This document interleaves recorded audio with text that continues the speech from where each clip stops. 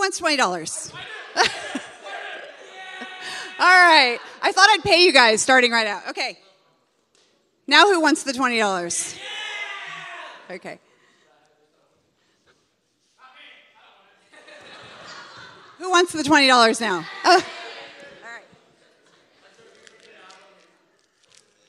Now who wants it? Okay.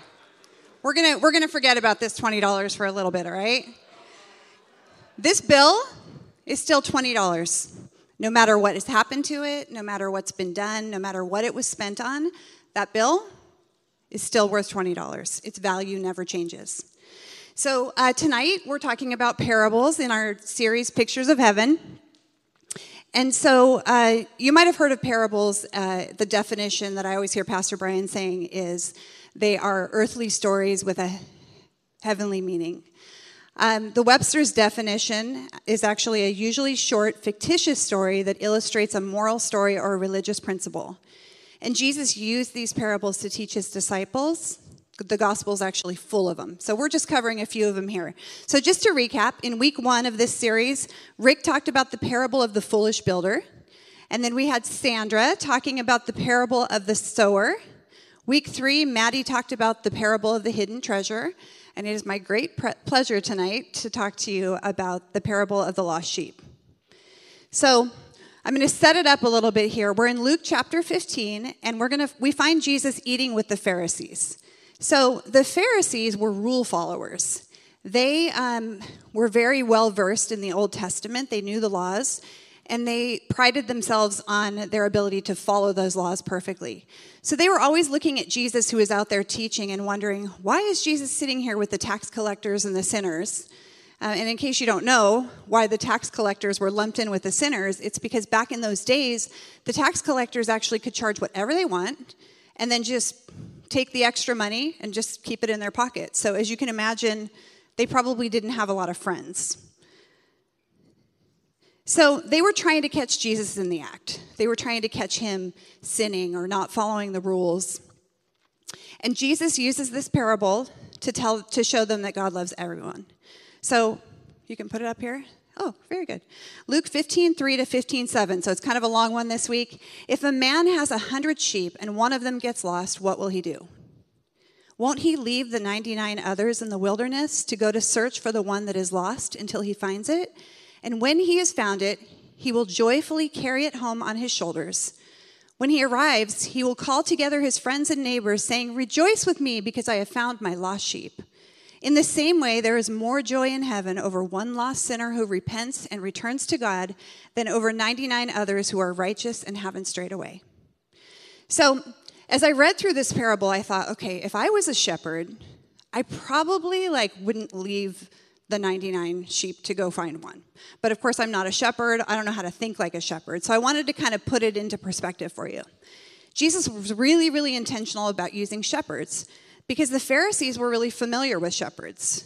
They considered them unclean, kind of the bottom of the barrel. And that was for 2 reasons. Number 1, the shepherds, because of the nature of their job, they were out with their sheep all day long. They didn't get to attend church very often. So they actually missed the services, and that was obviously not a good thing when you're following the law. The other thing was that shepherds were physically unclean. So they spent all day long with the sheep, hanging out with the sheep. They probably didn't smell very good. They probably didn't look very clean. So the role of a shepherd during that time was as a leader to lead his flock in and among the hills of Palestine, searching for grass and clean water, to protect them from predators. So back then, it was a little different. Their predators were like bears, hyenas, jackals. I don't even know what a jackal is, but that was a predator back then. And leopards were known to roam the hills and hunt after the sheep. So it wasn't unusual for a shepherd to literally risk his life for his sheep. Sometimes the sheep would fall into a crevice, and the shepherd would have to climb into the crevice to pull them out to safety. And it wasn't uncommon, I think there's a picture, there you go. It wasn't uncommon for a shepherd to actually put his sheep on his shoulders and literally carry him home. So I wanted to break down the parable a little bit into kind of how the Pharisees would have understood it at that time. So we're going to go through the earthly story part of it first. So starting with 15:4, which one of you, if he has 100 sheep and loses one of them, would not leave the 99 in the open pasture and go look for the one that is lost until he finds it. So a person owning 100 sheep back then was not only, he had a lot of money. It was a modest income. So not only was he attached to his sheep because, he spent all day long and got to know his sheep, but also financially the sheep would have been very valuable. Sheep were counted at the end of the day. So have you ever heard about counting sheep before you go to bed at night? Of course. Well, it probably came from this because the shepherd literally would count his sheep at the end of the day. It would have been dark. And a shepherd knew his sheep. So I said a little bit, a shepherd spent all day long hanging out with the sheep. He probably knew them each by name. So I want you to imagine for a second that you're gathering your sheep at the end of the day and you're counting them, right? So you get up to 97 and you're like, all right, come on, Snowball. 98, good job, Patches. 99, hurry it up, Cream Puff. And then all of a sudden it's like, where's 100? Where's Squishy? Squishy's missing. So obviously coming up short in a place where there was predators, there's dehydration to fear, these crevices, all of these things would be pretty scary for the shepherd. Just when the shepherd thought he was ready to hang out and relax with hot dogs and cocoa around his campfire at the end of the night, he's got to grab his rod for fighting off predators. He's got to get his torch so he can see, put on his sandals, and head out to find Squishy. So next verse, then when he has found it, he lays it on his shoulders rejoicing. Returning home, he calls his friends and neighbors, so all the other shepherds. He's like, hey, everybody, come on over here. Telling them, rejoice with me, break out the hot dogs and the cocoa, because I have found my sheep Squishy that was lost. So now for the heavenly meaning. 15:7, I tell you, in the same way, there will be more joy in heaven over one sinner who repents than over 99 righteous people who have need to repent. So one person who repents and turns to Jesus brings greater joy than 99 others who feel like they don't have to repent. Because really the Pharisees weren't perfect either, but they felt like they were. They were following the law, Heaven literally has a party when one person says, I'm going home to God. I'm going to live my life for him. So I wanted to tell you some characteristics of sheep that you might not know. They are literally the only animal that cannot defend themselves. They literally need a savior to defend them from danger. We also need a savior. I mean, it wasn't an accident that Jesus chose us to compare us to sheep. They produce wool. So a sheep cannot make the choice to not produce wool. He literally produces wool, and then they shave it off, and then he produces wool again. Just as a sheep, you and I have all been gifted with very special, specific gifts that we can't not share with others. Sheep are picky eaters. They only eat grass. I didn't know this either. They only eat grass. It has to be nice green grass, and the water has to be filtered. Not really filtered, but fresh and pure water. And just like sheep, our souls crave the pure word of God to nourish. Okay, this story I thought was really interesting. So sheep hear the voice of their shepherd. So as I was researching this, I found that many stories about this lake in Africa where a bunch of shepherds come and they bring all of their sheep because they all share the same water. And people were wondering, there's 300 sheep down here. How does the shepherd keep track of which sheep are his? I mean, I'm sure if you've seen sheep, they all look very similar, right?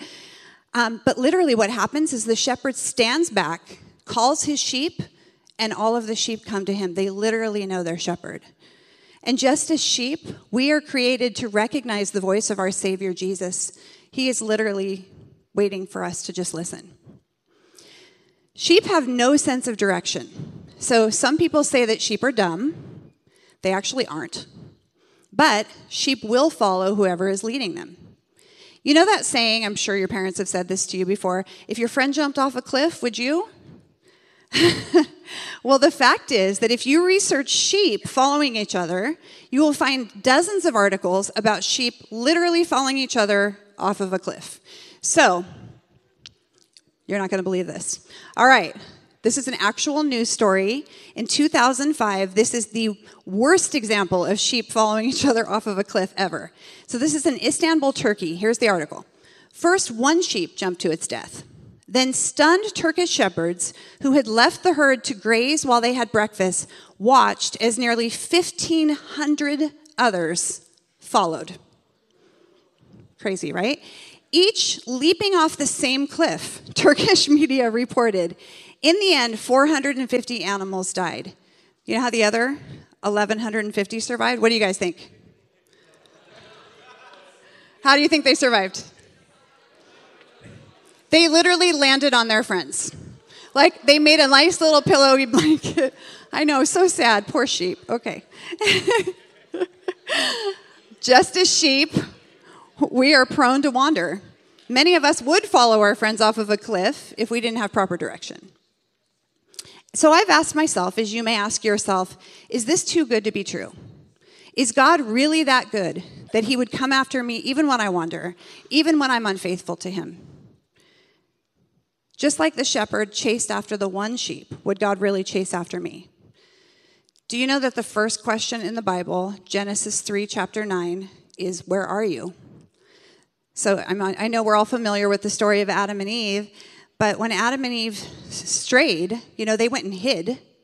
God came out and said, where are you? Now, he's God, so he obviously knew where they were. He didn't need them to call out their name.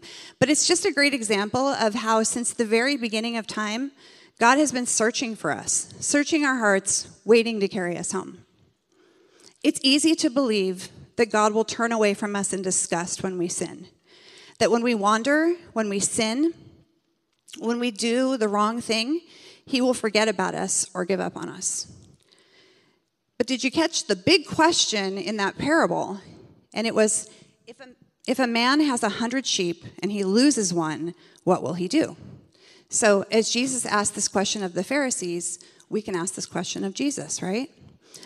What will he do if he knows about my addiction? What will he do if I don't clean myself up before I come to him? What will he do if he knows what I've done? What will he do if he knows what's been done to me? What will he do if he knows what I'm capable of? Or you may ask yourself something that I asked myself.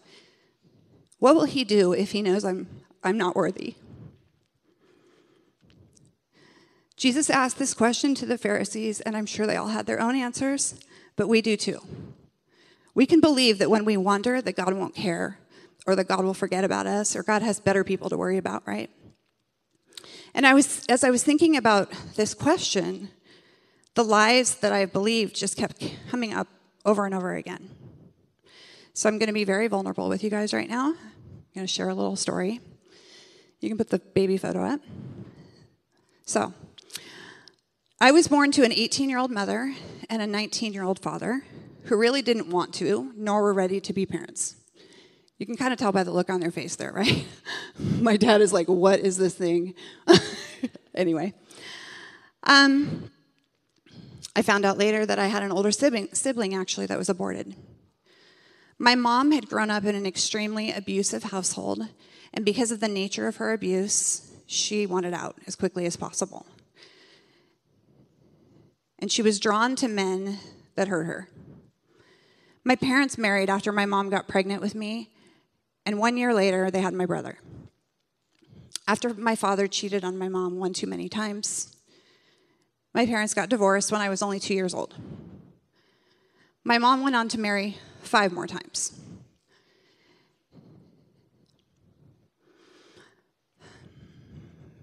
Sorry. Okay. And she continued to choose men that hurt her and my brother and I. We never lived in a home with more than 2 years, ever. We either lived with a friend or a boyfriend or a new husband, and every man she dated, my brother and I had to call him dad. And he was the head of the household. I tried to find photos of myself growing up, and literally every one of them looks like this. Like, I don't have happy kid pictures, although just to break up the sadness a little bit, I did have one that I had to laugh at, and you might too. This is me swimming in my backyard swimming pool. That was fun. Anyway. Okay. My father is an alcoholic, and he chose drinking and drugs over parenting. And so many nights, I waited all night praying for him to come pick me up. for his weekends and being disappointed yet again. And when he did come, he spent his time with us, taking us to parties and telling us to stay out of his way. Children were meant to be seen and heard, although I never felt seen. And when I was heard, I was hurt. Badly. I can't even tell you how many times CPS visited our home or made us leave. Although God was always my safe place, no matter how dark things got, I never felt worthy of his time or attention. If my own father couldn't leave a party for me, why would God care enough to ever come looking for me? It was thoughts like this that led me further and further from God. Oh, I got to speed up, I guess. Here's some things I believed. I believed that I wasn't worthy to be pursued by God. I believed that when I didn't read my Bible, or if I didn't go to church, or if I forgot to pray, that I had to make myself right before God again, before I could come back. I had to be perfect. I believed that when God accepted my apology and took me back, that he'd be disappointed in me. Can you relate? Maybe these are things you can relate to when you think about how God will rescue you. But one thing I want you to catch here is the sheep, they didn't do anything. The sheep were just out there wandering. He didn't stop what he was doing, a little squishy. He didn't clean himself up first. The shepherd came and looked for the sheep. God pursues us in our mess, in our wandering, in our distraction. So let's look at how God answers this question. The answer is really simple. God answers the question with this. He will never get tired of bringing us home. And as followers of Jesus, we are called to bring others along with us. And I just want to say it again for emphasis, for you specifically. He will never, ever get tired of bringing you home. And as followers of Jesus, we're called to bring others with him, into his love, into his grace, into his goodness. You are worth it. God looks at you, he looks at me as someone worth chasing after. His love for you is amazing. No matter what's been done to you, you are the one. No matter how unclean you feel, you are the one. No matter how far you've strayed, no matter what you've been spent on, no matter how much you feel like you've been forgotten or unworthy, you are the one. God's love is personal for every one of us. His love is patient. His love rejoices when it finds us, and it never stops seeking us. His love is protective of us, and it keeps us safe. Romans 8:38 says, "And I am convinced that nothing can ever separate us from God's love, neither death, nor life, nor angels, nor demons. Neither our fears for today or our worries about tomorrow, not even the powers of hell can separate us from God's love. No matter how far you have strayed, he will never get tired of bringing you home." So to make my second point here in 2 minutes, Jesus knew also that by telling this story to the Pharisees, that they were going to remember the story of the Israelites, of God's chosen people. So again, Pharisees were very well versed in the Old Testament, right? And they were an example of God's mercy being poured out over and over again. Because if you remember, the Israelites, they went out, they were rescued from slavery, and then they went and complained in the desert.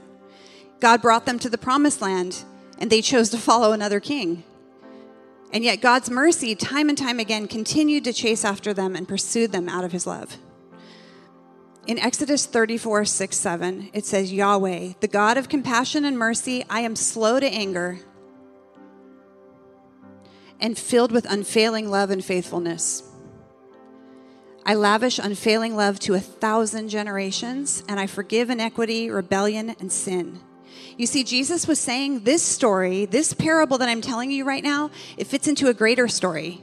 That same God that never stopped chasing the Israelites will never stop chasing you.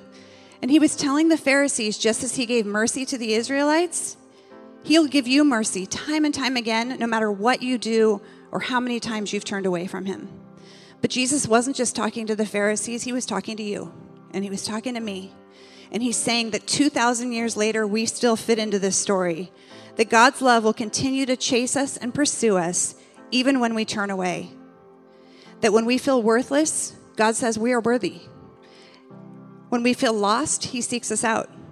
And when we don't know where to go or what to do, God is right there, ready to show us It changes the way we interact with people. Because while God is never going to give up bringing you home, we are called to extend that same grace and love to others. So what do we do with our friends and family members who don't know God? With those people who look different than us, who sound different than us? With those people who make bad choices, those people that sit at the other table at school, those people who cuss, or the sinners? What do we do with those people? Okay, I'm going to share another personal story with you, even though I just ran out of time. Do I have to stop? Okay. Okay. All right, there's a lot more to my story, but I'm going to fast forward. My mom went on to have a son with one of her husbands when I was 11 years old. He was an angry man who took pride in not only inflicting physical pain, but mental humiliation. I got used to being hurt, but I will never get over having to stand by and watch while he beat my mom and my brother. My little baby brother, Tony, was like a real-life doll to me. And I would do anything to protect him. But I couldn't because he was just a kid. And I was just a kid. And I didn't have power. Because of what Tony went through, he grew up angry and hurt. He didn't feel loved. He didn't feel accepted. He escaped from his father. My mom moved out of state when he was just 17 years old. And he came to live with Brian and I. And I did everything I could in my power to fix him. But 2 days after his 19th birthday, he took his life. I just couldn't fix that. And I was so angry at God, so angry at this situation. If I could have died of a broken heart, I would have. I didn't mean to get up here and cry. And it was so hard for me to forgive the man who I thought was responsible for Tony, for losing him. But that same God who continues to pursue me no matter how far I've strayed, he pursues that man too. And I believe that I am called to extend God's mercy and grace to everyone, and that means him too. So I believe that God gave me a superhuman compassion towards this man because I knew that he was hurting too. So I forgave him, and I prayed for him, and I reached out to him with love and compassion and grace, and I saw him as that hurt little boy that God sees him as. To this day, I have a relationship with him. And that man has turned his life around. And he loves Jesus, and he's involved at his church. And he has a new family. And as far as I know, at least on the outside, they're all happy. We're called as followers of Jesus to bring others into this incredible love. And that means when we are tired of praying, we keep praying. And when we're tired of showing up, guess what? We just keep showing up. And when we're tired of extending compassion to others who we don't feel like deserve that compassion, we keep extending compassion. Because we don't know when God wants to use us to move in someone else's life. Find my money here. This $20 crumpled up. It still holds the same value as it did when it was crisp and new. Before it was dropped and crumpled, before it was stepped on, before it was forgotten about. You are valuable. No matter what you have done, no matter what hurts you've been through, no matter what choices you've made, no matter how far you have strayed from God, every one of you is valuable. And he will come out. He will do anything to search for you and find you and rejoice when you turn around. So in the words of Jeremy Camp from his song, Getting Started, if you only knew the treasure that you really are, if you could understand the measure of the Father's heart, he loves you, he loves you, he loves you. Let's pray. Dear Lord, I'm I'm so thankful, Lord, that your mercy is so big that it covers all of us, Lord. Thank you for the reminder that you would go to the ends of the earth, Lord, to seek us out and to find us.